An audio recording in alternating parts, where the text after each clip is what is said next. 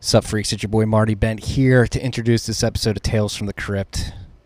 A little off the beaten path this episode. I had the immense pleasure of sitting down with Whitney Webb, who is a journalist I've been admiring for some time now. She dives into subjects that are taboo, particularly involving the intelligence apparatus that exists throughout the world, the Jeffrey Epstein scandal, the attempts to bring digital panopticon to the U.S. and a bunch of other touchy subjects. We had an incredible conversation. I think you guys are really going to like it, and I really just want to repeat and drive home this message that you freaks have more power than you know. There's very few amount of people out there in positions of power, evil people in these positions of power, that have dictated the course of our society for the last 100 years.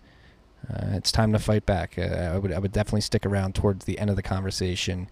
Whitney dives into some simulations that some companies have been running surrounding the 2020 election here in the United States, and I would definitely bookmark this episode particularly and keep your antennas up to see if any of what she talks about comes to fruition. You guys will hear it. This episode is brought to you by our good friends at the motherfucking Cash App. It's funny reading this ad after this episode. Cash App is helping you. It's the best place, the easiest place to buy Bitcoin.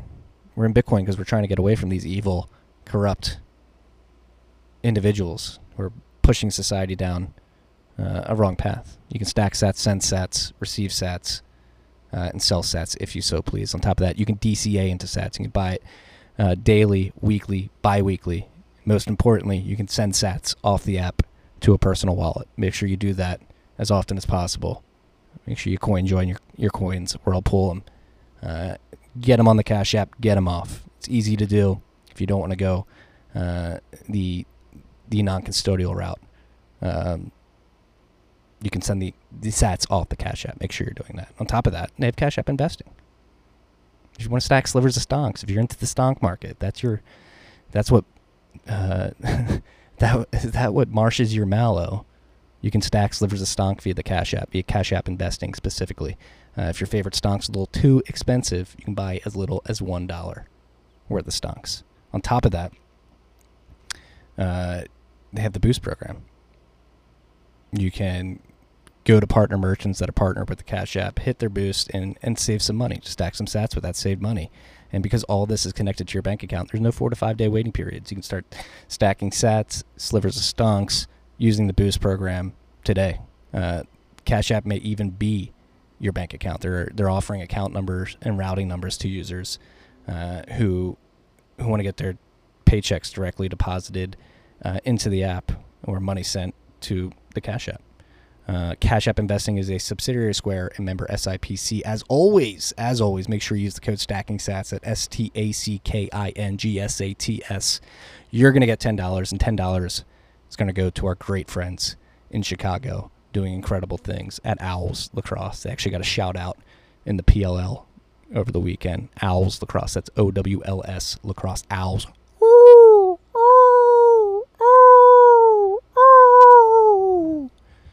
Owls Lacrosse. Use the code STACKINGSATS. Download the Cash App. And enjoy this episode of Whitney Webb. Soak it in. Listen to what she's saying. Listen to the people who are interconnected in this evil cabal. And speak up. Take care.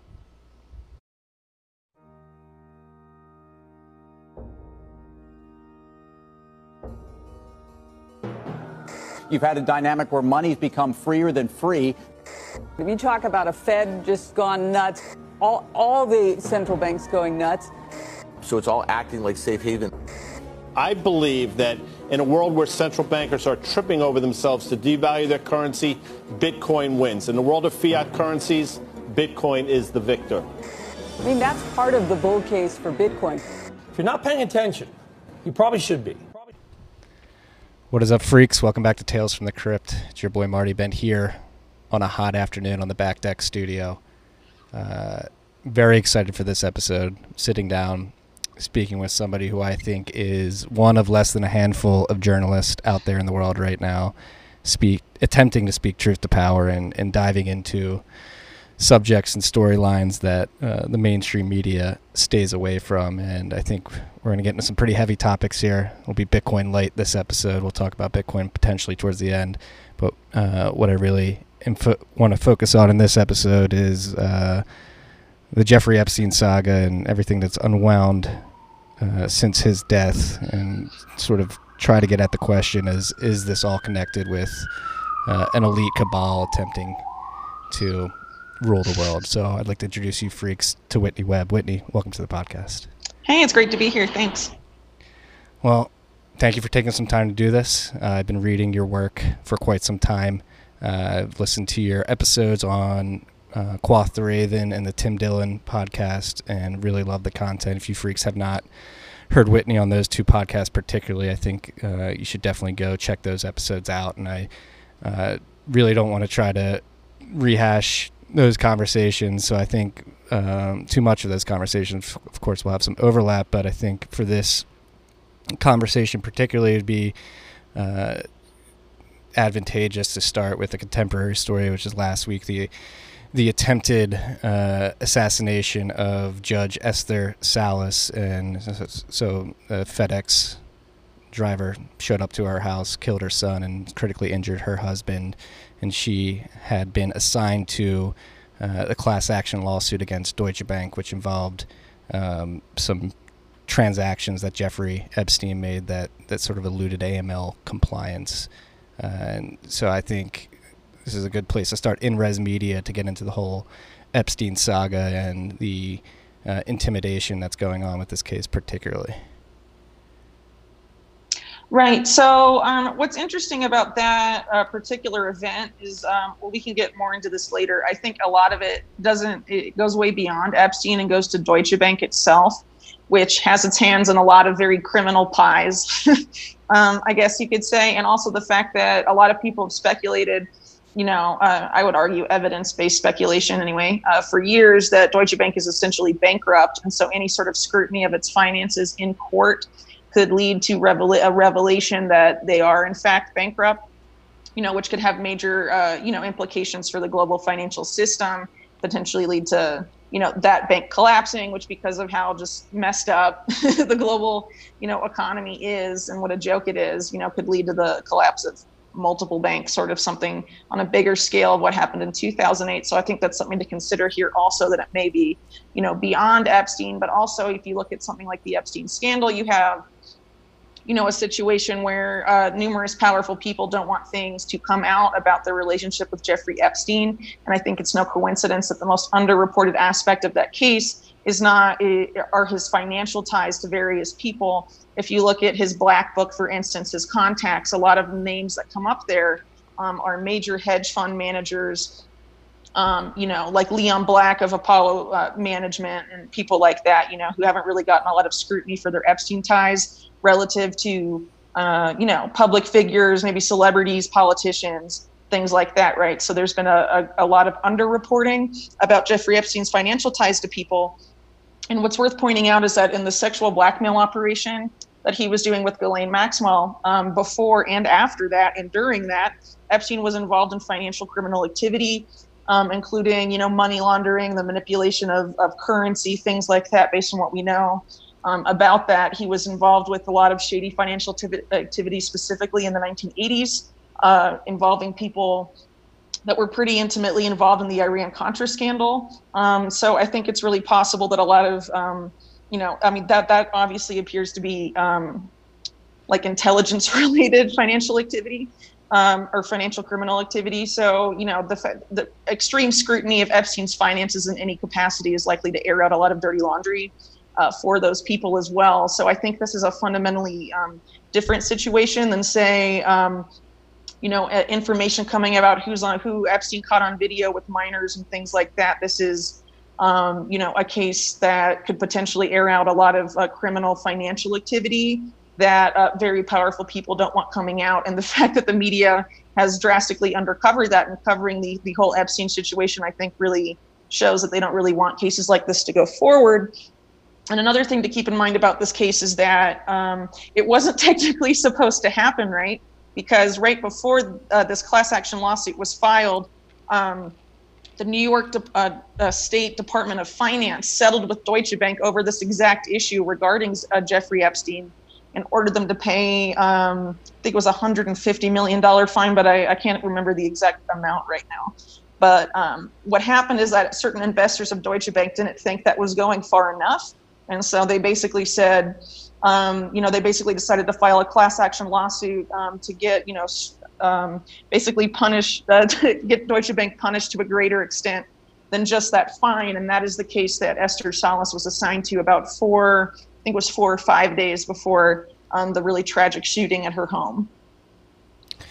Yeah, and the weird thing about this shooting in the media in particular is that they immediately tried to cover it up and say that the husband was a target specifically, and they weren't trying to intimidate her. And then you came out with a piece that tied the hitman who wound up dead to an association called the Kroll Associates, and they have some weird history and loose ties to the CIA as well.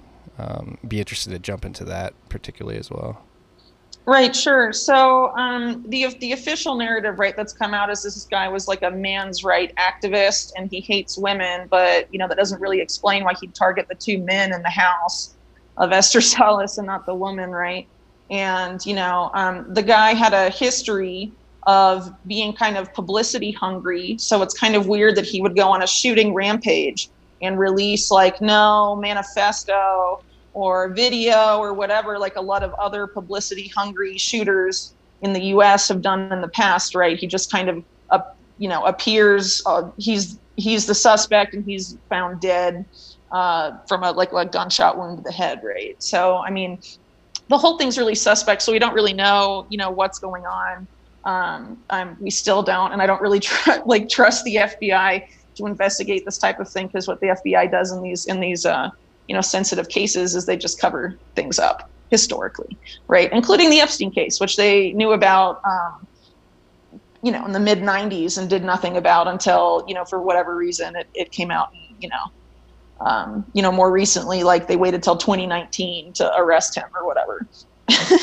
Right. So, going back into this guy's history though, and the Royden Hollander alleged shooter guy, what's really odd is his affiliation with Kroll Associates, but not just Kroll Associates, but what he was doing there before. So basically his activity for Kroll Associates was based in Russia. And prior to joining Kroll Associates at their Moscow branch, he was involved in activity with the Russian government that also involved Kroll Associates individuals before he was officially working at Kroll, that involved what went on after the collapse of the Soviet Union, where basically a lot of, Western political and economic forces were attempting to create a new Russian oligarch class that would be friendly to the West. Basically, creating the economic system in Russia more or less as it exists today. A lot of people, the CIA was really involved in that. So were a lot of Wall Street big time guys. You had people like Larry Summers, for example, being really involved in that activity, who later, of course, gets close to people like Epstein and has, an interesting history himself. So that's basically what he was doing. This Hollander guy was involved in that beginning in the early 90s. He was a lawyer in that area. And he formally joins Kroll Associates in 1999. And then he's, basically delivering and managing the delivery of intelligence for Kroll in Russia during that period of time, which notably also had, during the period of time where he was in charge of Kroll Associates, there was this issue in Chechnya where there was, a group that was doing, extrajudicial murders and kidnappings that was alleged to be CIA backed. So it's interesting that he was, in charge of that branch during that time. But anyway, so why does this matter? Who is Kroll Associates? So Kroll Associates was created in the early 70s by this guy named Jules Kroll, who is a really shady dude, in my humble opinion. He basically invented what today is like, private intelligence, corporate intelligence, and ended up, the success of his firm ended up inspiring other groups to make similar firms. For example, Black Cube, if people have heard of that, was created with the intention of being the Kroll Associates of Israel. Right. So basically what Kroll and Associates is known for is that it hires a lot of ex-intelligence people in the U.S., mainly from the CIA. They also hire, from the FBI, former top police commissioners or law enforcement figures. They also hire a lot of people from British and Israeli intelligence, specifically MI6 and Mossad. So they're basically, full of ex-spooks.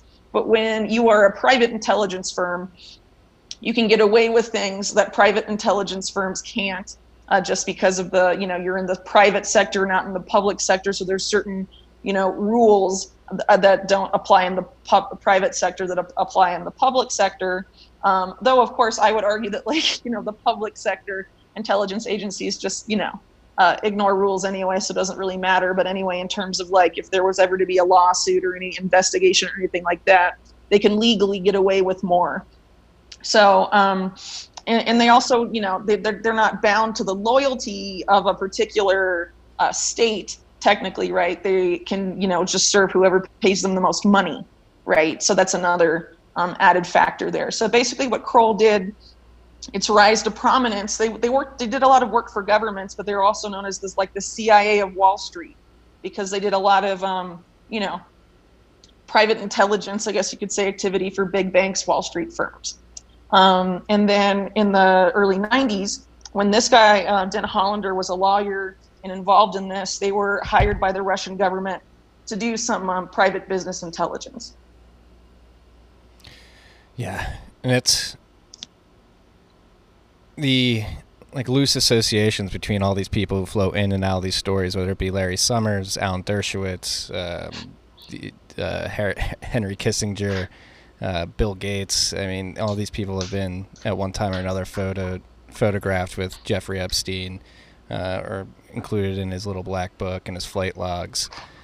It's just extremely weird, the aura around this whole saga and the case. Like you were writing or tweeting earlier this week about the intimidation by Alan Dershowitz on Maria Farmer, and he's a real piece of work, isn't he? He's a real piece of shit. If you watch that, if you watch that Netflix Jeffrey Epstein documentary, he just seemed like he was apologizing or just trying to defend him the whole time throughout that interview series. And why do you think these people are intimidating witnesses and attempting to make it so cases don't make it to the court? And because you also wrote about, or I saw you tweeting about the fact that in the early 2000 cases that Jeffrey Epstein was involved in, he actually broke a court order by attending the trial and sort of intimidating one of the witnesses, who wound up not getting on the stand as well. Well, I haven't really reported much on his court cases, right? So I don't think I wrote about that specifically. But there is a history of witness intimidation, specifically around the first trial. I mean, you had Alan Dershowitz hire someone like a former FBI director, Louis Freeh, to go around and harass Epstein victims. I imagine having a former FBI director show up at your door.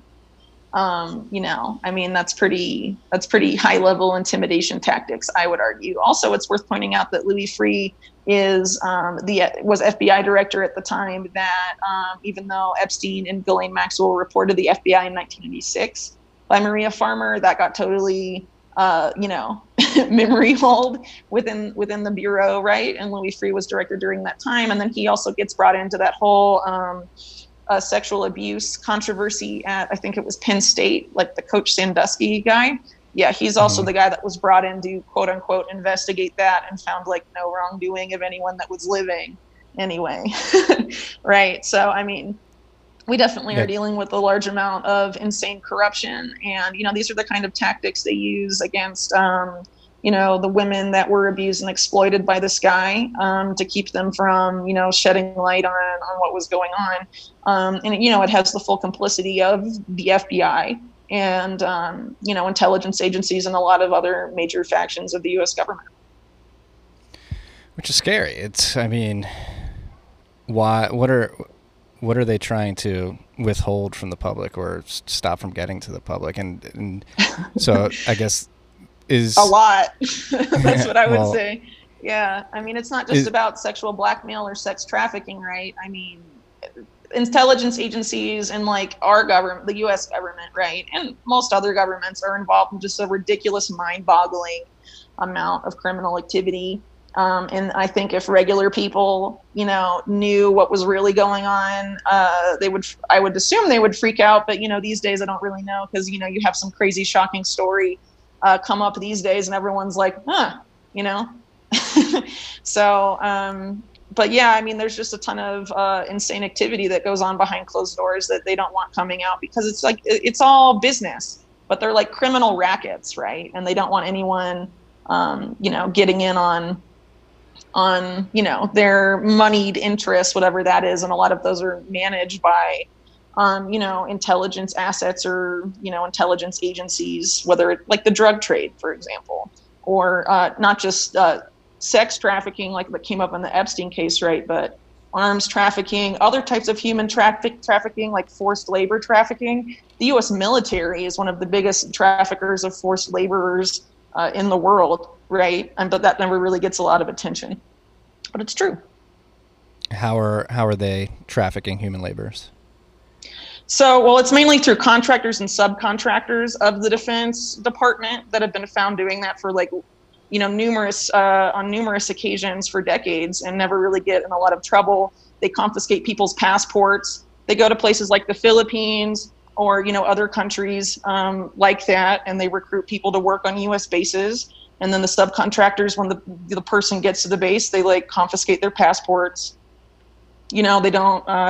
They basically enslave them. There was actually a scandal. Well, it didn't really become a scandal, but it was reported on last year about DynCorp doing that to actually American citizens that were going to the Middle East to work as translators. They took their passports, forced them to live in like these tent cities without bathrooms, stuff like that. You think that would have made like a blip on on the news, but not really, because DynCorp is, it's a major defense contractor, but also the guy that owns it is a guy named Steven Feinberg, who's a major hedge fund manager, and he's also head of the President's Intelligence Advisory Board. And he's on the short list to be a subsequent CIA director, the next director of national intelligence. Lovely. Mm-hmm. Great guy. People were up in arms when this stuff was going on in Qatar, when they were building the stadiums for the World Cup. There were stories of migrants moving there to help build these stadiums out, and their passports getting taken, and right. People were pretty pissed off about that. This is the first time I'm hearing of this. Right. Well, I mean, it happens. I mean, a lot of countries do it. Qatar definitely does it. The Saudis do it to a big extent also. But for example, going back to Epstein, right? I mean, several Epstein victims talked about how he had all these maids from the Philippines or, domestic workers from the Philippines. Some of those, maids had told, these young women that they were stolen, and that's why they were there.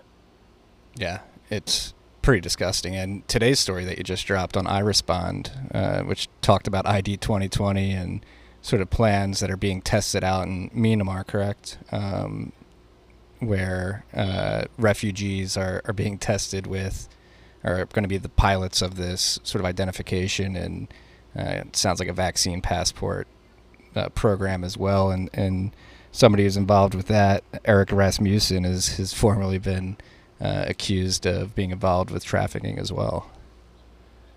Yeah, so that whole thing, well, it's not just that they're piloting it. They've on refugees, they actually have been piloting biometric ID programs on behalf of the ID 2020 Alliance since 2018 is when that started. What they're doing now is they're expanding it to newborns that are born in hospitals. So before, it was allegedly, quote unquote, voluntary participation for adults in these refugee camps. Now it is, from womb to grave, essentially.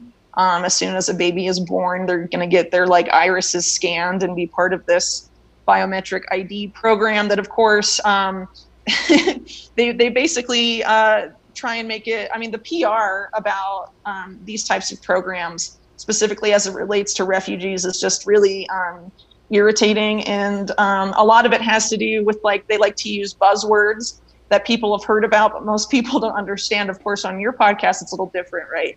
But they like to talk about blockchain and how it's going to be, it's revolutionary, and, and drop all these buzzwords like, oh, it's going to protect privacy and they're going to have control over their data and, and all this stuff, right?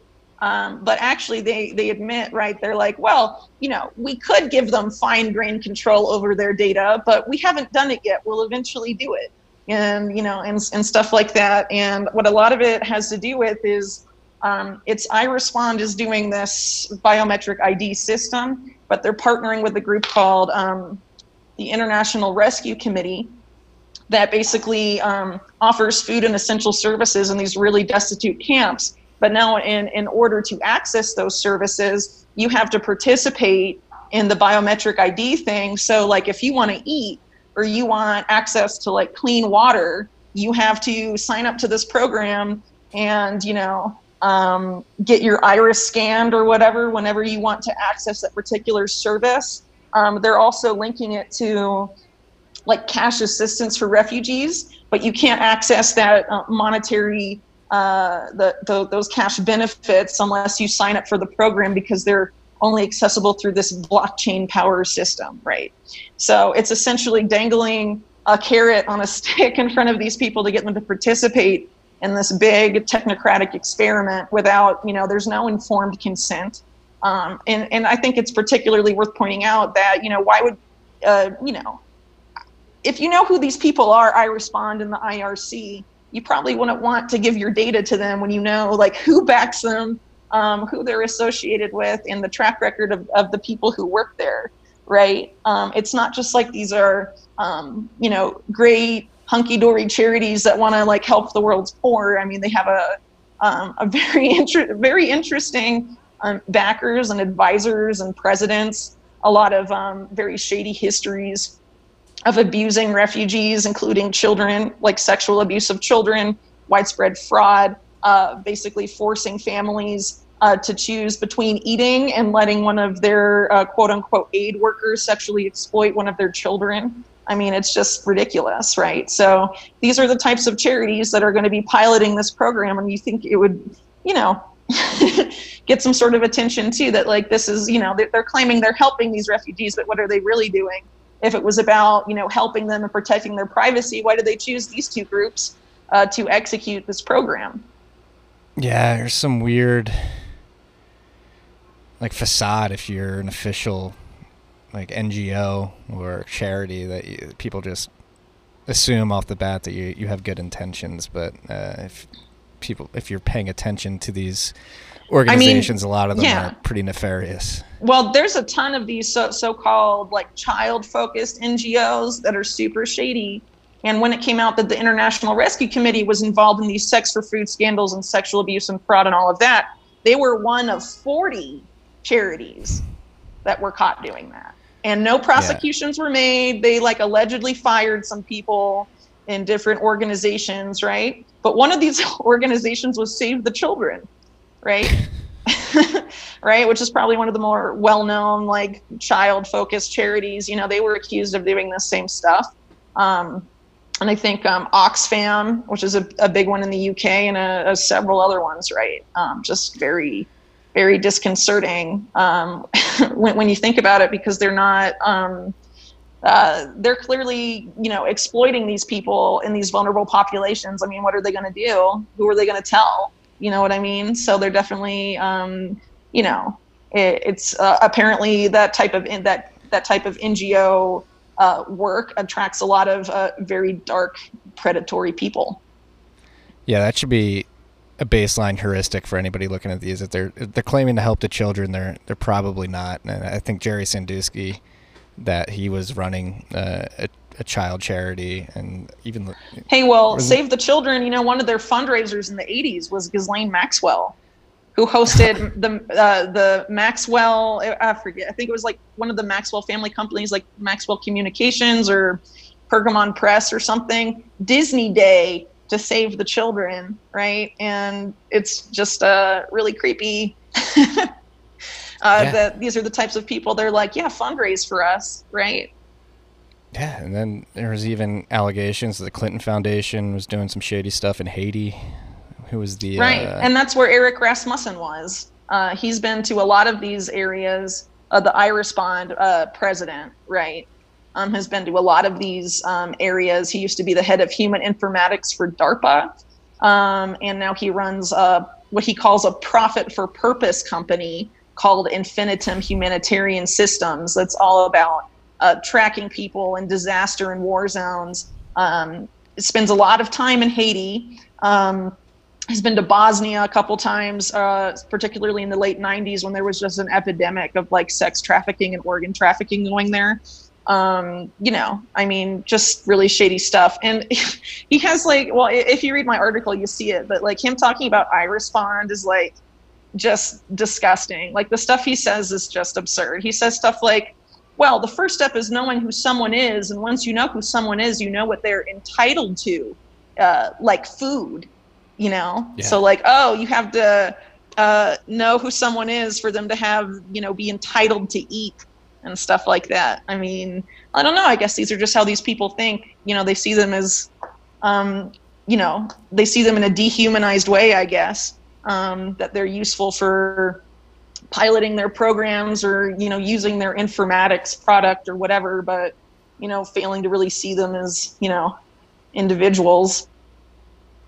Yeah, no, and it's he that was a quote from a TED talk he gave, right? It's like being brash about it on stage. Yeah. And so that, again, it drives towards sort of what I'm trying to get at in this episode. Like, is this all like a coordinated plan, and are these intelligence agencies, this intelligence community, is it coordinating to set up a digital panopticon where people can't escape it? And I think actually one of your pieces from a few months ago where you dug into a freedom of a slide deck that was recovered via Freedom of Information Act request, basically laid out the fact that the U.S. intelligence community wants to build a Chinese-like surveillance state here in the U.S. and actually surpass their abilities. Which is something we focus on a lot here on this podcast, and trying to fight back against that tide. Right. So that's the National Security Commission on AI that you're referring to, which is a mix of U.S. intelligence, the U.S. military, and Silicon Valley. But I mean, you asked a couple questions there, right? So your question about like a cabal, right? So what's interesting is, like you mentioned earlier, right, a lot of the same names come up. Well, going back to International Rescue Committee that's involved in this refugee biometric ID thing, you have people like David Miliband, who's super close to the Clinton family, as a protege of Tony Blair. He is president of that organization. It's backed by its advisors and funders are all the major Wall Street banks. You have Madeleine Albright and Henry Kissinger advising it, Colin Powell, Condoleezza Rice, all these noted humanitarians that clearly care about refugees and children, right? So, it's worth pointing out that, you have associations with like people like the Clintons who have been tied to a lot of shady activity, whether it's money laundering or what they were doing, what was going on in Mena, Arkansas when Bill Clinton was governor, and all the Iran-Contra stuff. Or accusations about, trafficking of persons in Haiti, and ties like that, right? But anyway, so going to the National Security Commission on AI, we'll hear about Henry Kissinger being there again, right? Because basically that commission is co-chaired by Eric Schmidt and this other guy that used to be a Pentagon undersecretary of something, I forget what, named Bob Work. And basically both of those guys are super close and are being advised by Henry Kissinger regarding their whole activity with the National Security Commission on AI that was created by the 2018 NDAA. So on there you have like all the big Silicon Valley companies, like Microsoft, Amazon. Of course, Eric Schmidt used to be head of Google. You have another Google guy there. You have Safra Catz from Oracle. You have a lot of big Silicon Valley names on there. You have people from military intelligence, from the Pentagon, people from the Office of the Director of National Intelligence, the intelligence community, different intelligence agencies, things like that, basically all working together regarding AI. Before that committee was created, or that commission was created, the CIA and the Pentagon decided to open up a joint AI cyber center to coordinate their AI efforts to speed up the adoption of AI by by the intelligence community and the military. So you see a lot of coordination going on. And of course, those same Silicon Valley companies also double as defense and intelligence contractors, right? So really at this point, they're the same crap, even though we can say, oh, this guy's from Silicon Valley, this guy's from intelligence. I mean, it's really all the same. And if you consider too that a lot of the big Silicon Valley giants of today were funded with In-Q-Tel money, which is CIA venture capital money. Palantir, for example, Google, all got really started because of funding from In-Q-Tel. So what do these guys want? Well, they basically, their main concern, since they're a national security commission, is about how this affects, how AI affects national security. Their main concern is China dominating AI and AI-driven technologies for the foreseeable future, leaving the U.S. in the dust, right?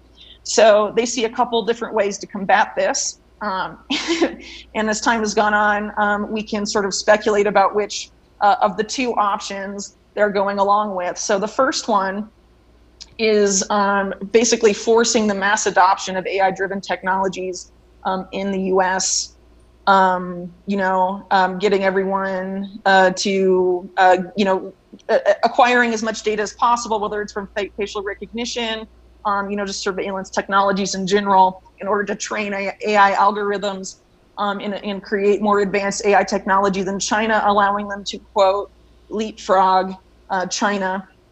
Because a lot of these AI technologies are much more widely adopted in Chinese cities than US cities, for example. And so this is something the National Commission on Artificial Intelligence was talking about last year, like last May, right? And so here comes coronavirus, and like the main consequence of that, you could argue, has been this huge adoption of AI or facial recognition, or remote work, remote medical visits, things like that, that can all be turned into data that's fed into these algorithms, right? So very convenient for them, for sure. And they put out a lot of different things they wanted to see happen in May 2019, almost all of which did end up happening, or are in the process of happening since March of this year. But the other option they look for, or they talk about, that's not about leapfrogging China, is instead working in private with China's economic elite to basically partner up and work together and build the panopticon jointly between countries. And this is actually the approach that Kissinger personally favors in the National Security Commission on AI document that I reported on. I mean, they use a Kissinger quote at the top of the PowerPoint slide and talking about that option in particular, right? So it's definitely interesting. Basically what they say in that option is that if that were to be the case, the backbone of what you and I would call the panopticon, right, would be companies that are owned by SoftBank in Japan, which of course has been acquiring large amounts of AI-driven technologies, Internet of Things companies, smart city related companies, things like that. So, I mean, basically this is what the national security state plus its private sector partners, are looking at doing. They're looking at doing one or the other. So, I guess we can speculate as to which one they're favoring, but I mean, these people ultimately care about business and they care about control. So I think they'll probably, at the end of the day, favor the Kissinger approach, even if publicly we see the U.S. and China getting to increasing public spats, or potential military, conflict or whatever. I mean, ultimately, you have a lot of economic elites. Historically, if you look at major wars, right, economic elites in both countries working together and profiting from both sides during the war, right? So, I mean, they're not necessarily mutually exclusive in that sense, right? I mean, publicly, we may see a decline in U.S.-Chinese relations, but, there may also be an increase in cooperation between the U.S. Silicon Valley and the Chinese equivalent at the same time. Yeah. And it's, I mean, as somebody who's been paying attention to China, particularly their surveillance state, for some time now. Like the social credit system that they've implemented, it would be extremely scary to see that come here. And things like ID 2020, Right. iRespond, even though they're not here yet, they are sort of the framework that would They allow want that to come to the U.S. So ID 2020, which is backing this stuff, this biometric ID program in these refugee communities. Who backs ID 2020? Well, it's mainly Microsoft. It's the Gavi Vaccine Alliance, which is, the World Health Organization and Bill Gates, and then it's the Rockefeller Foundation. Right. And, they basically say when they're talking about, when ID 2020 talks about this refugee biometric ID program, they say, we hope this will be a model for civilized countries and everyone else after we pilot it here. So there's definitely no intention on their part of just keeping it in these communities, right? Because it's all about, at the end of the day, like I said, it's all about control, right? So, controlling who can buy what, where you can buy it, how you can buy it, things like that, having complete, how you can travel, freedom of movement. It's basically fundamentally at odds with the way of life that most Americans want for themselves. Yeah. And it seems like Alex Jones tinfoil hat on here. It seems like this whole COVID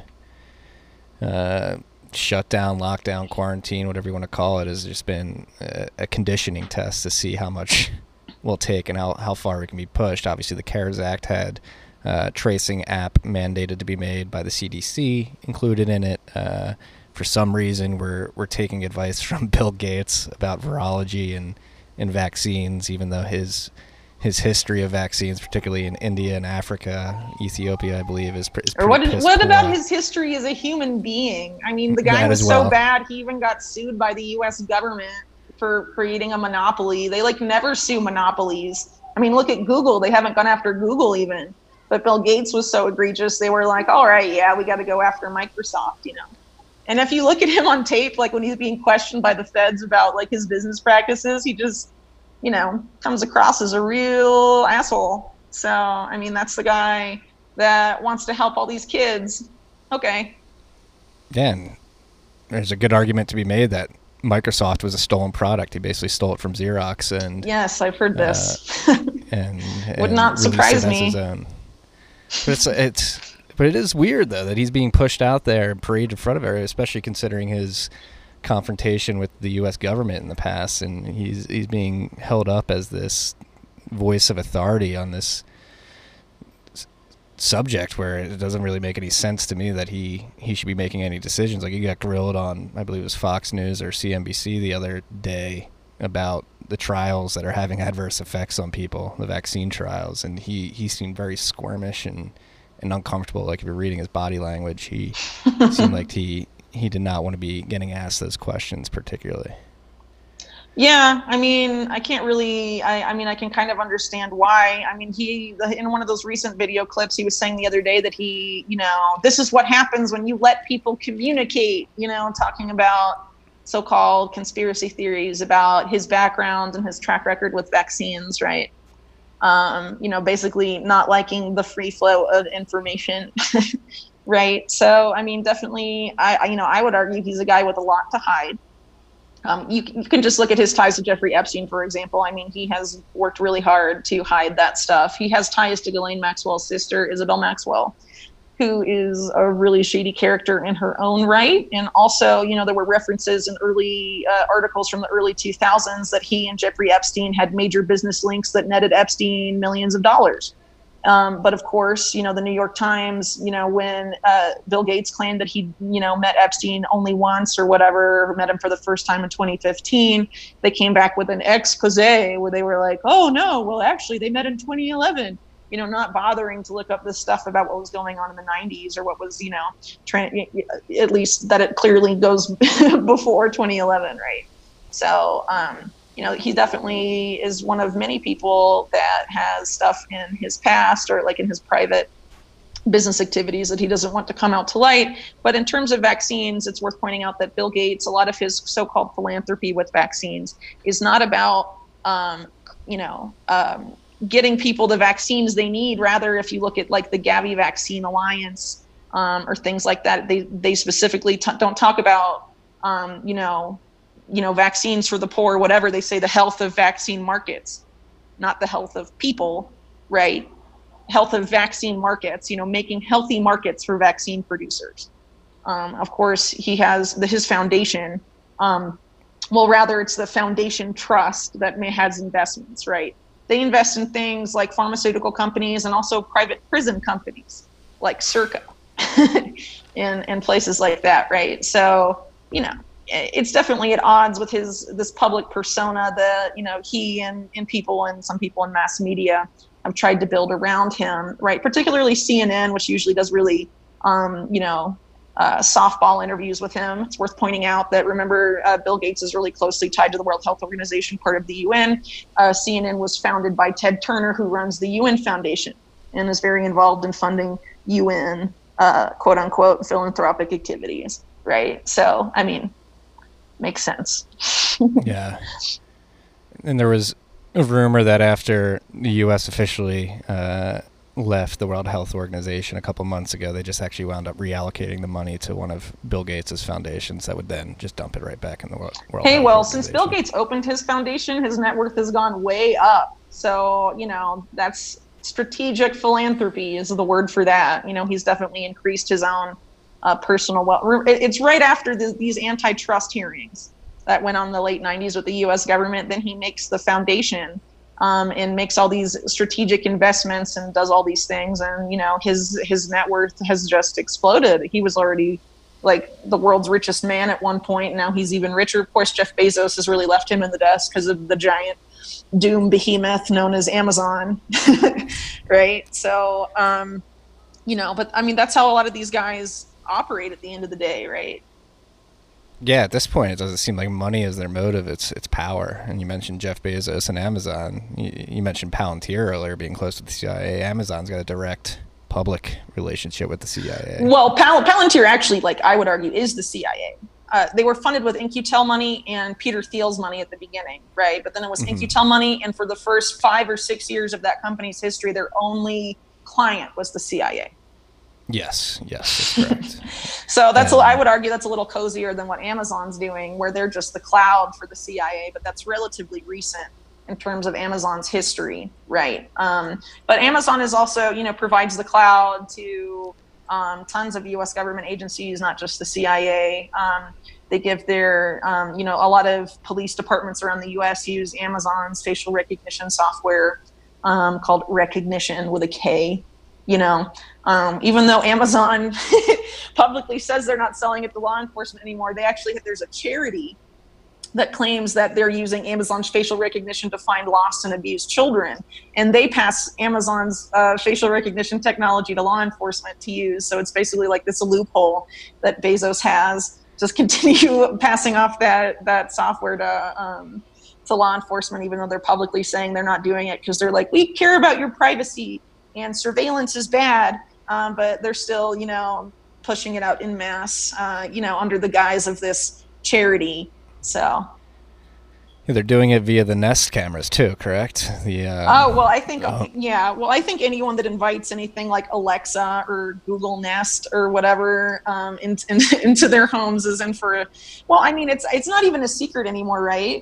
There's been a bunch of weird, I guess you can call them scandals with Alexa, popping up and saying weird things or repeating weird things, showing that they were clearly that software was clearly eavesdropping on people when it was supposed to be off and stuff like that. And when you think about, these companies in the context of the National Security Commission on AI and how they're just desperate for more data, a constant stream of massive data to train AI on, they're just, obviously they're going to be collecting all your stuff, even if they say they're not, because they're trying to feed, more data into their AI than China, right? So they don't get left behind in the AI market, because that's the more data you have access to train AI on, allegedly the better the algorithm, the resulting algorithm is, and the higher quality, I guess, AI product you can later sell and market. So this is why, they're worried about China surpassing and dominating the market, is because a lot of those cities essentially are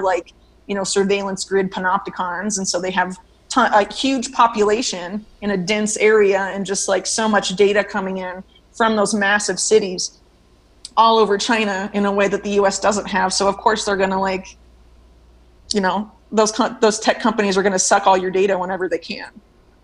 And they may tell you they're not using it, right? Yeah, I mean, but that's bullshit. Also, I mean, because remember, like, supposedly the people enforcing them stealing your data is the U.S. government, but the U.S. government's also has been lying about how much of its data, it takes from people and how much it surveils on people to a huge extent, right? I mean, they lied about it for years. You even had like intelligence directors lie about it under oath until it came out, right? So yeah, Clapper got caught lying about the NSA. Snowden. Yeah, he doesn't go to prison for perjury, though. I guess, when you're up there, you can just do whatever you want.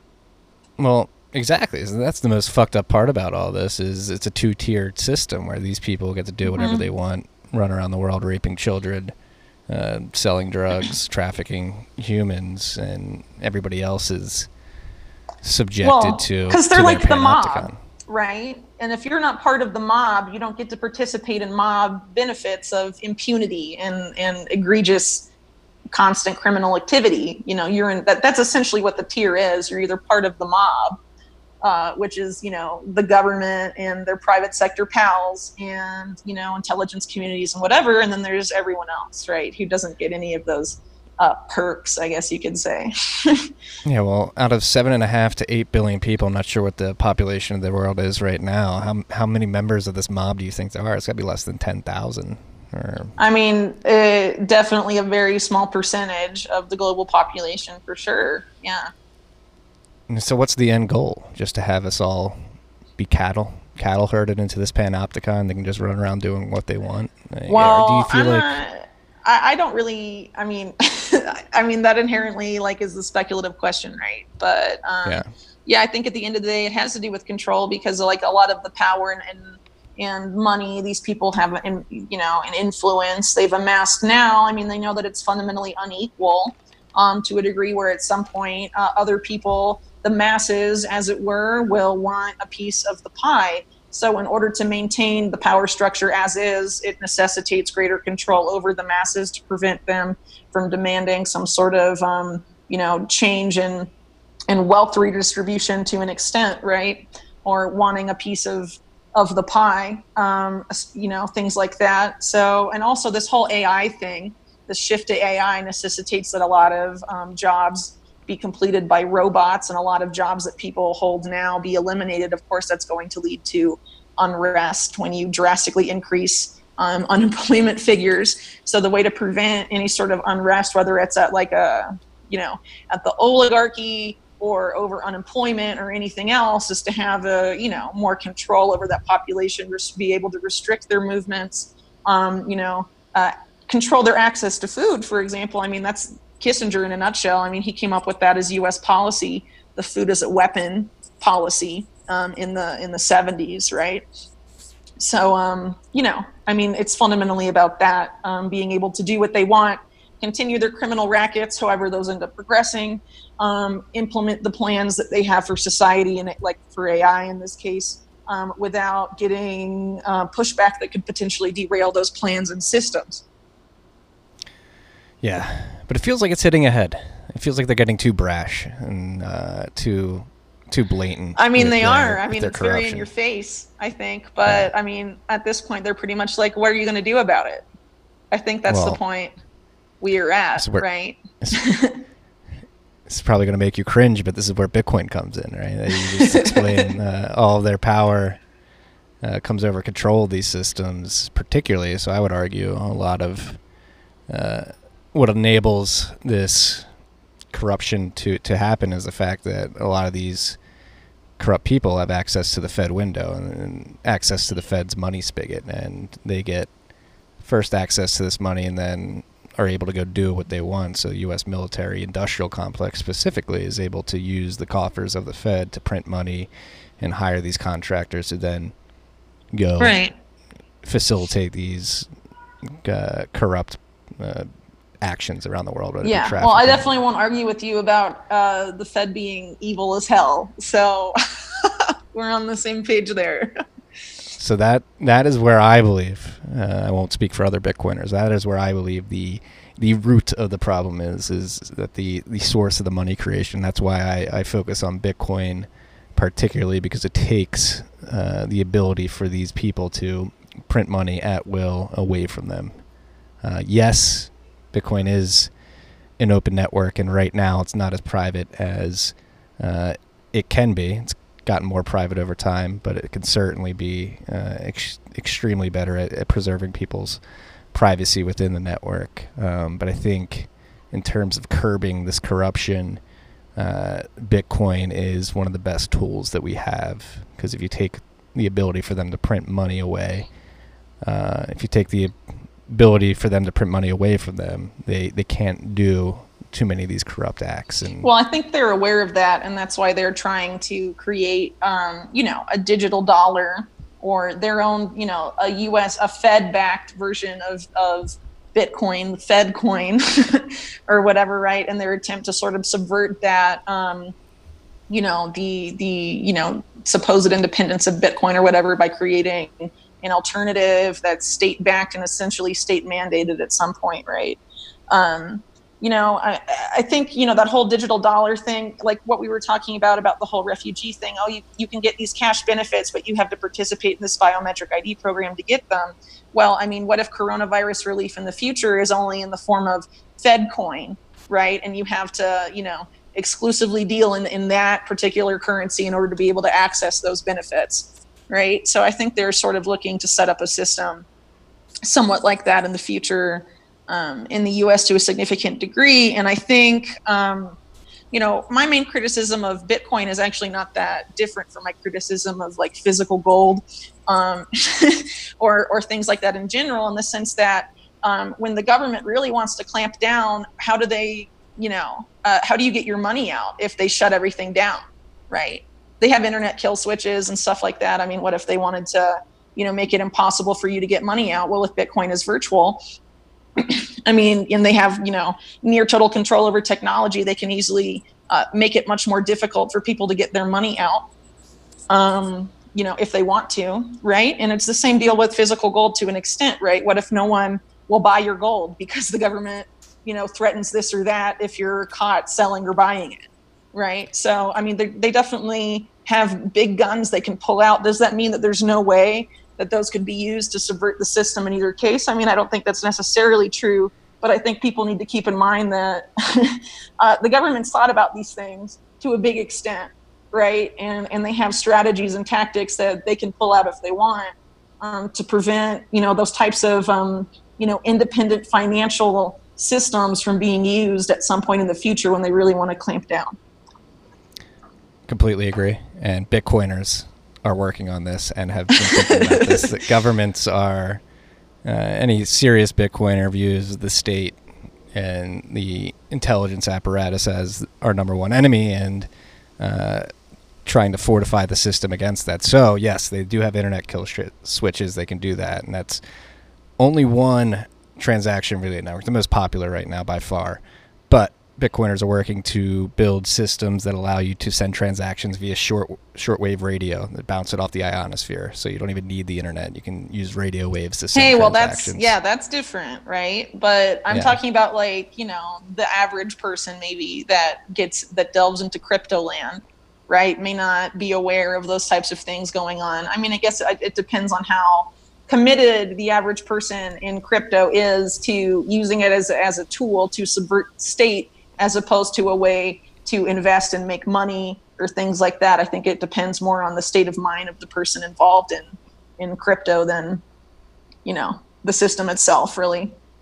We're a Bitcoin, not crypto podcast here. Well, I'm just talking about the thing in general, right? I know. But no, I actually think crypto outside of Bitcoin provides Bitcoin with some cover, because it confuses the authorities and the people trying to pay attention to this. To an extent, but like a lot of the people behind some other coins are real shitheads. Oh, they're all. I mean, so I like would argue the most of them Ethereum are. guys are. They have like business accelerators that are being used to try and roll out this iRespond thing, get it like sent out globally, right? They're like that they use the Ethereum blockchain, and they use and then this guy from Deutsche Bank who was inspired allegedly by iRespond and the ID 2020 system and refugee camps, right? That was just so inspired to take this global, turns to one of the co-founders of Ethereum to fund his whole effort. Joe right? Lubin. So. Yes. So you said before we hit record that the listeners of this podcast are not going to like your takes. They're going to love your takes because we would completely agree with you there. That the Ethereum consensus, that whole racket, has been co-opted by corporate and state interest, and that's, again, going back to Bitcoin. Bitcoiners specifically have a everything against the state mindset. And so, yes, while here in the United States, I know you're not here, but in the United States, Western world, where things are relatively rosy and don't really have to worry about avoiding governments too much yet, that may not be the priority. Use something like alternative transaction relay networks to the internet. In places like Venezuela, they're working hard to create hardware and software that allows people to propagate transactions via mesh networks, similar to bouncing radio waves off the ionosphere. So yes, while it's not completely widespread yet, I think the goals and the base infrastructure is getting built out, and Bitcoin only being 11 years old, I think if you fast forward another 11 years, the system would be much more robust against government attacks. Right. Well, I think in that case, the weak spot of people in the U.S. involved in this, right, it could, well, I don't know, right, but likely complacency, it could never get as bad here as it is in X country in the third world, and they'll never clamp down like that, so we can keep doing this, and then all of a sudden the government clamps down, and they're like, oh, we probably should have planned in advance. I think it's pretty clear, especially now, with everything that's happened since March specifically, that some sort of clampdown is coming. I would argue that either on or soon after Election Day in the U.S. this year, we'll definitely see another round of clamping down to a huge degree. I agree completely. I got two things here. Number one, complacency kills is one of our favorite phrases here on Tales from the Crypt, and we try to educate users to take custody of their own Bitcoin, make sure they're running full nodes and using it properly, in anticipation for that state clampdown. And number two, I believe you're leading us into another recent piece about Cybereason and their plans around the 2020 election. They are probably the shadiest company going right now. But it's not just them, right? In my opinion, the parallels between what was happening right before 9/11 and what's happening before U.S. Election Day are very, very similar and very, very disconcerting. One of the things that happened before 9/11 were simulations of, planes hitting the Pentagon and, things like that, right? And so we have this company called Cybereason, full of ex-spooks backed by a bunch of, ex-Israeli military intelligence guys and CIA guys, basically simulating terror attacks on Election Day. They've had several of these simulations. I think the last one was in February. They apparently didn't like my series on them I did in January, and so they stopped putting things out. They started deleting tweets where they were talking about the election, things like that. So I guess they're going a little more stealth than they were, right? But I mean, basically what they were simulating was the cancellation of the U.S. election and the declaration of martial law. And this was, I wrote that series back in January. Since then, there's just been tons of what I would argue is predictive programming in mainstream media that the U.S. election is going to be canceled. There's going to be mass chaos on the day of the election or immediately after, that martial law is likely because, even Newsweek has been publishing articles directly talking about something called continuity of government. Anyone who knows what that means will be well aware that means, if not public in your face martial law is coming, some sort of major false flag is. because continuity of government is a program that was first, well, it's existed ever since the end of World War II, really, in the Cold War, but it really got overhauled in the 1980s. People intimately involved in that in the 80s during the Reagan administration weren't even in government at the time, but they were people like Dick Cheney and Donald Rumsfeld. And then after 9/11, COG, continuity of government, was activated specifically by Rumsfeld and Cheney, right? And for an undisclosed period of time, where they are basically allowed to do a bunch of stuff outside of the Constitution because the Constitution's suspended. So the fact that Newsweek is openly talking about continuity of government and those protocols being activated back in March and April and things like that is, in DC specifically, very disconcerting, right?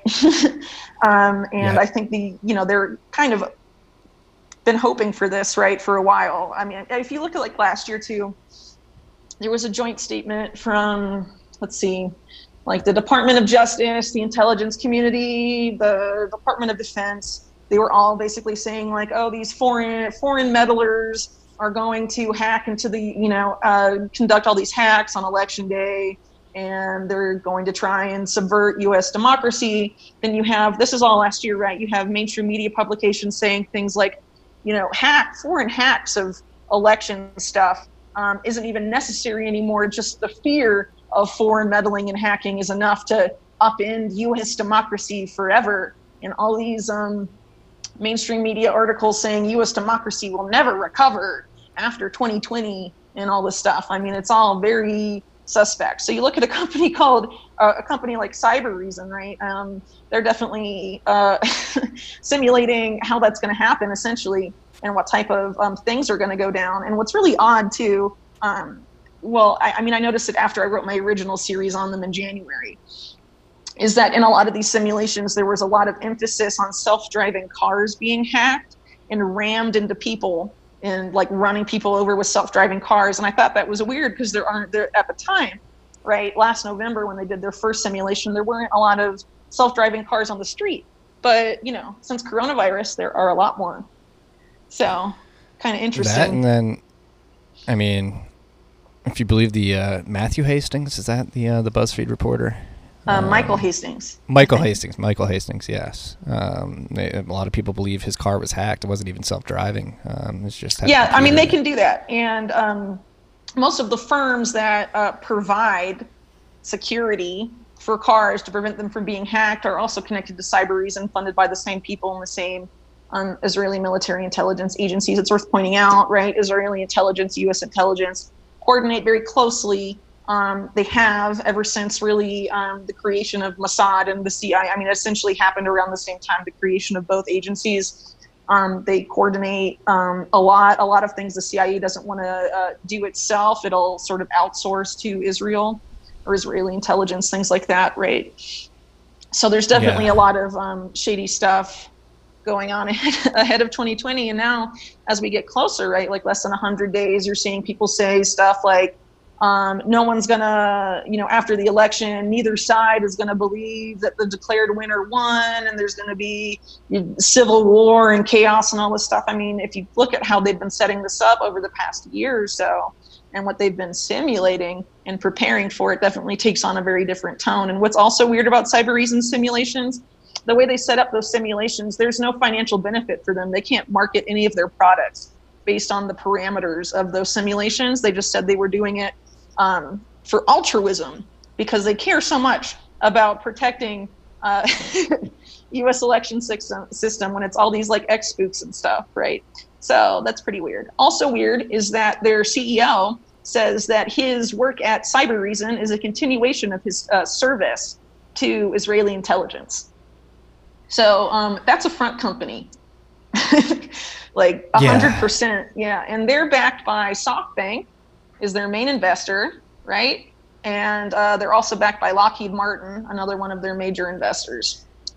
And they have just now recruited some forget exactly what his position was now. I wrote about it on Monday. I should probably remember, but he used to work at Booz Allen Hamilton, advised the Office of the Director of National Intelligence, I think, also involved with the Department of Defense to a significant degree. He was just hired by Cybereason to launch their U.S. public sector business. And he says that he's going to recruit an elite team of alumni from elite U.S. military and intelligence institutions to market Cybereason's security software to the U.S. government at the federal and state levels. Would you trust a guy like that? No. And this is, and all I can keep thinking about, what was that Objective 210 or something where they simulated something similar to the coronavirus outbreaking like this? Oh, Event 201. Yeah. Well, that's interesting too, because the guys that put that on have ties to this thing that happened right before the 2001 anthrax attacks in 9/11 called Dark Winter, which basically predicted bioterrorism and all this stuff. And a lot of people that were at Dark Winter had foreknowledge that anthrax attacks were going to take place just a matter of weeks before they did. And of course, if you know anything or have looked into the 2001 anthrax attacks at all, I mean, that was a massive cover-up. They tried to claim that it was Saddam Hussein for the longest time, and then they had to admit that it really came from a U.S. military lab. So it's not really predictive analytics. It's more telling people what's about to happen. I mean, yeah, well, I mean, at this point, like, you know, the media environment is so manipulated, right? And people are so conditioned to believe a certain thing and to like trust the state and things like that, that they can get away with a lot of stuff. You know, to a big extent, it's not, I think there's some quote about this, but I can't really remember it right now. But essentially, it's not really even about, you know, you don't really have to execute the crime, you know, professionally and perfectly, right? You have to be, what you need to be able to do is control the cover up, right? And so I think that's a lot of what goes on. So like Iran-Contra, for example, all that started to get aired out at a certain point, but they controlled the cover up. And Bill Barr, when he was Attorney General the first time, just pardoned all those guys. And then the media was like, okay, we'll never talk about it again. And then everyone forgets, right? Yeah. We need to break out of this cycle. Do you have hope that we can get away from these crazy, despotic, power-hungry? Hey, I think so, but I think it's going to take a lot of soul searching among big swaths of the U.S. public that haven't wanted to do it yet, in terms of complacency, willing to face the fact that things are bad, in terms of how corrupt the government is. I mean, you talk to a lot of people, well, in my experience anyway, you talk to people in the U.S. about like 9/11 or something, you point out something that's like really obvious. Something Building like 7. That you have, right? So you'll have people that sort of like their eyes get wide or whatever, and then they're kind of like, you know, they just say it's too intense for me to think about or accept, or you know, that's too hard to think about, too scary, whatever. But you know, how long are you going to keep your head in the sand? Why those guys remain, continue to act with impunity, never get in trouble for these like horribly egregious crimes. They're just going to keep committing them on, you know, larger and larger scales over time. Right. So, you know. Well, that's why I was happy that Epstein went down and very unhappy that he was killed, because I thought that was the smoking gun, sort of burst the whole thing open situation that would have people wake up. But it seems like they're doing their best. A combination of what happened in 2016 with a lot of the release of the Clinton emails, that woke some people up, and then more people got more, you know, wise to what was going on with Epstein, right? It was really more of an opportunity to air out a lot of the crazy stuff that has been going on for a really long time in the U.S., but has not really gotten any attention. So like intelligence, like sexual blackmail operations in the U.S. precede Epstein by decades, right? And they sort of popped up and went away. People forgot about them. There were a lot of really awful scandals, just like Epstein. In the 1980s, like the Franklin scandal, that actually murdered children, right? And that got memory hold, and that was tied to really high-ranking people in the Republican Party. Yeah, I mean, you had a very good friend of the Clintons, Dennis Hastert, get arrested for pedophilia. Yeah. He's like openly admitted to be a pedophile now. I mean, you can't really deny that. He was found guilty of it in a court, right? And then speaking of like the conditioning, and you were mentioning everybody like puts their head in the sand and gets too emotionally overworked when faced with these realities. Like it is, you can Freedom of Information Act this information, like Operation Mockingbird and MK Ultra are. No, but they redact everything, right? So you want to talk about like the 9/11 high fivers, often called the dancing Israelis in 9/11? Yeah. There's a whole page in that FBI document that asks, did these 5 individuals have foreknowledge that the planes were going to hit the towers? And the answer is like almost 2 pages, and it's redacted in its entirety. So the answer is obviously not, no, they had no foreknowledge, right? And Well, they like laid it out in like a page and a half, and the whole thing's redacted. You know, why is that? I didn't think we were going to get on the dancing Israelis, but they set up a camera and we're waiting for it to happen. And then They were evidence. high-fiving and celebrating, and they were like, And this they went on- rules. Yeah. They went on like didn't they go on an Israeli like talk show and admit that they were when sent they there? went back home, yes. Hmm. Yeah. They said they were there to document the event. Yeah. People don't want to hear this stuff, Whitney. One of them got married on 9/11. He chose that as his wedding day a few years later. Really? That's pretty Yeah. fucked up. Yeah. Yeah. Well, I hope more people are waking up, and so maybe we can do this right now in this episode. Is hey freaks, pay attention to the election this year. If it doesn't go off, if there's some terrorist attacks during it, and we get martial law, and they choreographed this and basically told you it was going to happen. Yeah. I mean, I'm really expecting it just because of what I've seen over the past year. And since I wrote about those guys in January, right? The first time I did a 3-part series on them. I really recommend people go back and read it. I have a new article on them on Monday, but they're just like one piece of this, right? There's like a bunch of, like I said, if you just look for, if you do like a Google News search or something with chaos, the word chaos in the election, there's a couple of these other buzzwords as you look at these pieces, you'll notice like democracy or end of democracy, things like that. I mean, you will just be, you'll find just a ton of articles from the past year seeding all of that information out there, like preparing people for a public new form of government that's not democracy. I mean, I would argue in the U.S. that we've had the illusion of democracy, right, for a very long time because you've both parties are bullshit. It's the same bullshit, right? 110%. Red team versus blue team is a huge distraction. And what I wonder, but we always hear in America particularly, we do have that sort of nuclear button where we have so many goddamn guns spread amongst the individual citizens. Yeah.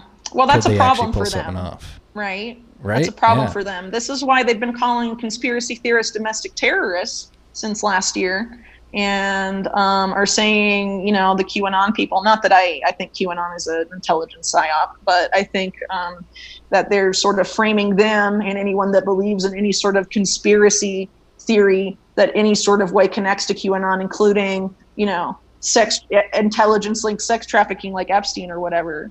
They're trying to paint all of that with the same brush.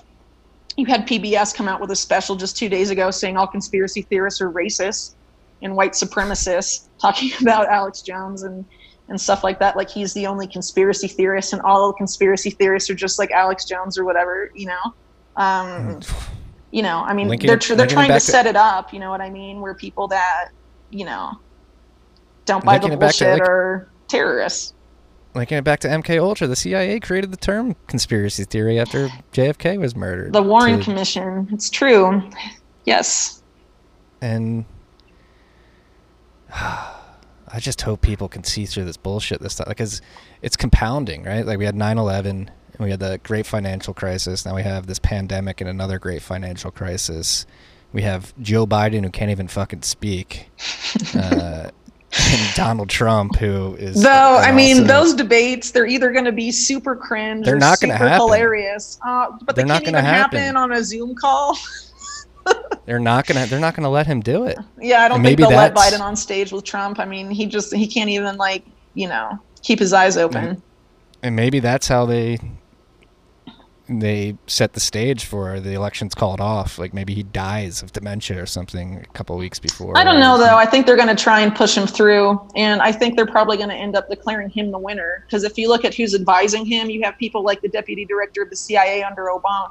Under Obama is the national security advisor to the Biden campaign right now, Avril Haine, right? Who also is a former consultant for Palantir, and a bunch of ex-spooks are openly behind the Biden campaign. So they're just looking for some guy that'll rubber stamp whatever, and that's Biden. He's been that his whole career. Well, this is like a huge misstep on their part, because if they are forced to debate, it's going to be glaringly obvious that he's but they won't, because all like the media, channels that host the debates will just do what they're told, And what's that? You can't control him though. Like he showed up to like a town hall meeting the other day and got the name of the place completely wrong and like stumbled his way through. Oh, you guys know where you are. Like, right. But he's been doing that for months, right? And it hasn't derailed anything. No one's been like, we have to pick another candidate or anything like that. You know what I mean? He's had like insane gaffes for months, like forgetting his own name, calling his wife Joe Biden, like. In any other world, people would be like, this guy, no. But they're just trying to they don't really need a different candidate against Trump. They're just being like, vote blue no matter who, So, they're just looking for some face to sort of ram through and, put some other bullshit puppet in power, change the cabinet around. It'll be like Obama 2.0, which, Obama's whole cabinet was chosen by Citibank. Right. Yeah, I saw you tweet that the other day. Yeah. Well, it's true. That's one of those emails that came out in 2016, right? So, What were the specifics of that? It was, I think, John, if I remember correctly, like John Podesta was involved in the transition for the Obama White House, and it was like the VP or some top executive at Citibank saying, all right, these are the people we think should be in Obama, as in these different positions in the Obama cabinet, and almost all of them were the people that eventually got those positions, like Eric Holder, various other people, Susan Rice. The whole list is there for anyone that wants to go see it. So yeah, but President, FDR, right, back in the 30s says presidents aren't elected, they're selected. So This is like nothing new. You know what I mean? So in the case of Biden, they're just trying to keep him out of the public spotlight and like really control the mainstream media reporting on Biden, because the only people that really support Biden like still watch cable news. So it's like they're just trying to control it and get it to November. No, and controlling the mainstream media and then clamping down on independent media online. The censorship, it's going on, whether it be people talking about hydroxychloroquine or just having a wrong thought about the state of the country, getting kicked off platforms that are being quote unquote extremists, like Alex Jones you mentioned. Right, but it's not even just social media anymore. They'll pull out a website by the roots from the hosting. If your hosting's in the US, they'll start pulling out the big guns at some point. They're definitely going to clamp down either right before the election or on election day or after. Actually, all of the big social media CEOs, Facebook, YouTube, Twitter, met with U.S. intelligence last September about protecting public discourse, quote unquote, ahead of the 2020 election. Talking to DHS and the CIA about mass deplatforming. So, that's in the works too. It's happening. I wouldn't be surprised if I get deplatformed at some point. I'm sure I will. I am super shadow banned on Twitter. Yeah, but like they like block a lot of people that follow me, say they never see my tweets in their timeline, or they'll see articles of mine like disappear in real time as they're looking at it on their timeline and stuff like that. They've been doing that for a while, right? That's why it's really important to, if there is like a page or a writer or a content producer that like you really like and you want to follow, it's best to go straight to the source of like their webpage or where they put their content out and like bookmark that, or have some sort of way where you can access their content or follow them that is independent of Facebook and Twitter and all that bullshit. Yeah. And so why do you do what you do? You're, in my mind, one of the best journalists out there right now, talking about stuff that many people shy away from and don't even want to get involved in. Like, why you seem dedicated and driven with a passion that I haven't seen from a journalist in quite a while. Why do you do what you do? Let me see. So, I lived in the U.S. for a really long time. I had sort of, I guess you could say, contrarian views. Like I was in the 9/11 truth when I was like 13, right? It wasn't exactly easy. right? But, you get to a point where, you see what's going on, and even if no one's listening to you, which is how I felt most of the time when I lived in the U.S., at some point, I don't know. I mean, I hate the world they're creating, and I just want to stick them in the eye, as much as I can. And so, it's cool that people read me and stuff, and I have a platform now to do that. But I didn't when I started. It was all about, taking these guys down a peg if I could. Now I have a kid who's 2.5.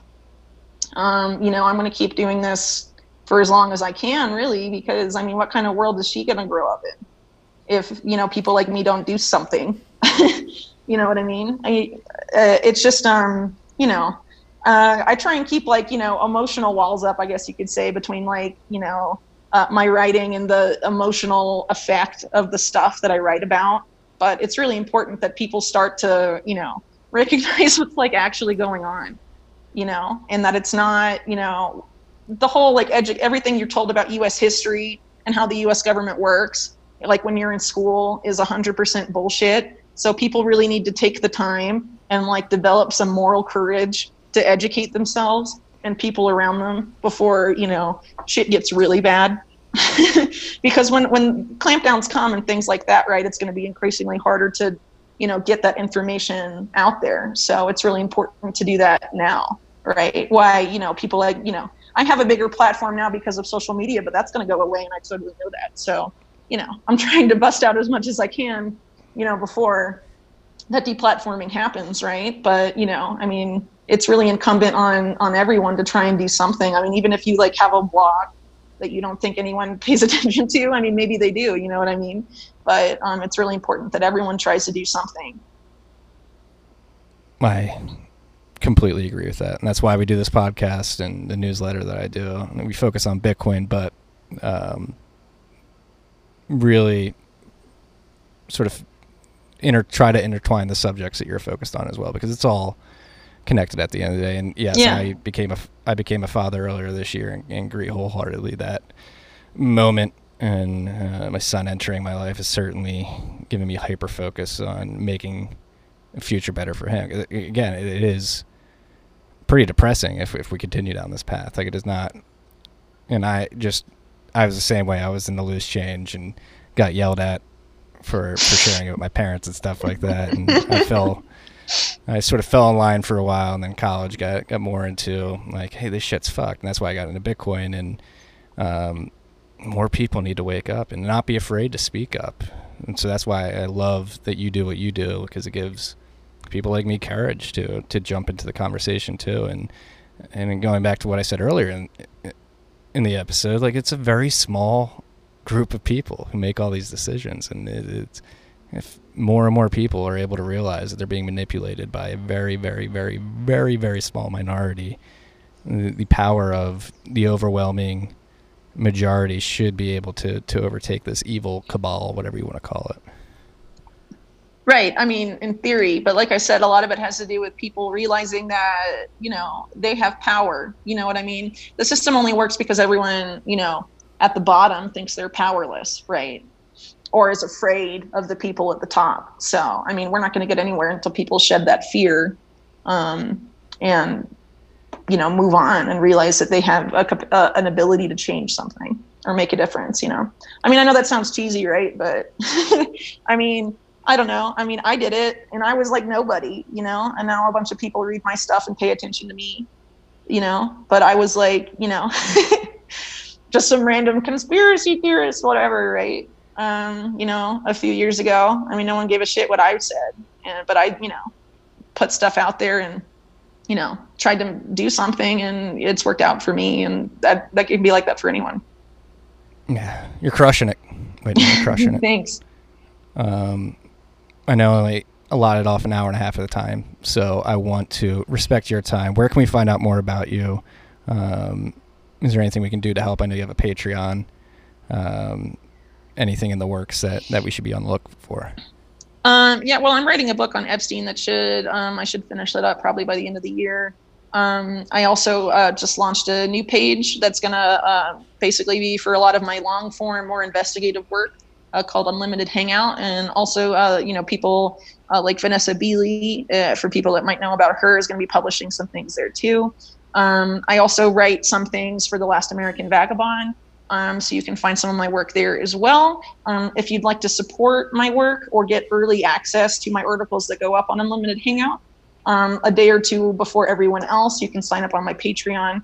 Just search for me, and you should see my face pop up. So beyond that, you can follow me on Twitter, _ Whitney Webb, why I'm still on there. But I think I have a couple months at best. But, it is what it is. And, it's something why it's still there, even though it's like heavily censored, I guess you could say, or shadow banned or whatever. But, Jack, if you're listening, let her stay on the platform. He doesn't care. He's been on this podcast before. He's listened to this podcast before. Jack, if you're listening, keep her on. Oh, wow. Okay. Well, maybe then. We'll see. We shall see. I doubt he's listening. Whitney, thank you for your time. And again, keep crushing it. Like I said, your courage to write about these subjects that most people find taboo, and bringing a light to these genuinely evil people. I think evil is the correct word to describe the people involved. I would agree. Stuff, is important. We need to bring a light to these evil, nefarious people and uncover them. And again, I want to end with the message that if you freaks listen out there, you have power. There is very few of these people who make these terrible decisions, and if we work together and stand up for this shit, we can actually make a difference. This is why we Bitcoin, Whitney. All right. Bitcoin's one tool. You should look into Urbit too. That's a conversation for another day. All right. Sounds good. Thanks. All right. I hope you have a great night. Thanks. Likewise. Thanks again. Thank you. Peace and love, freaks.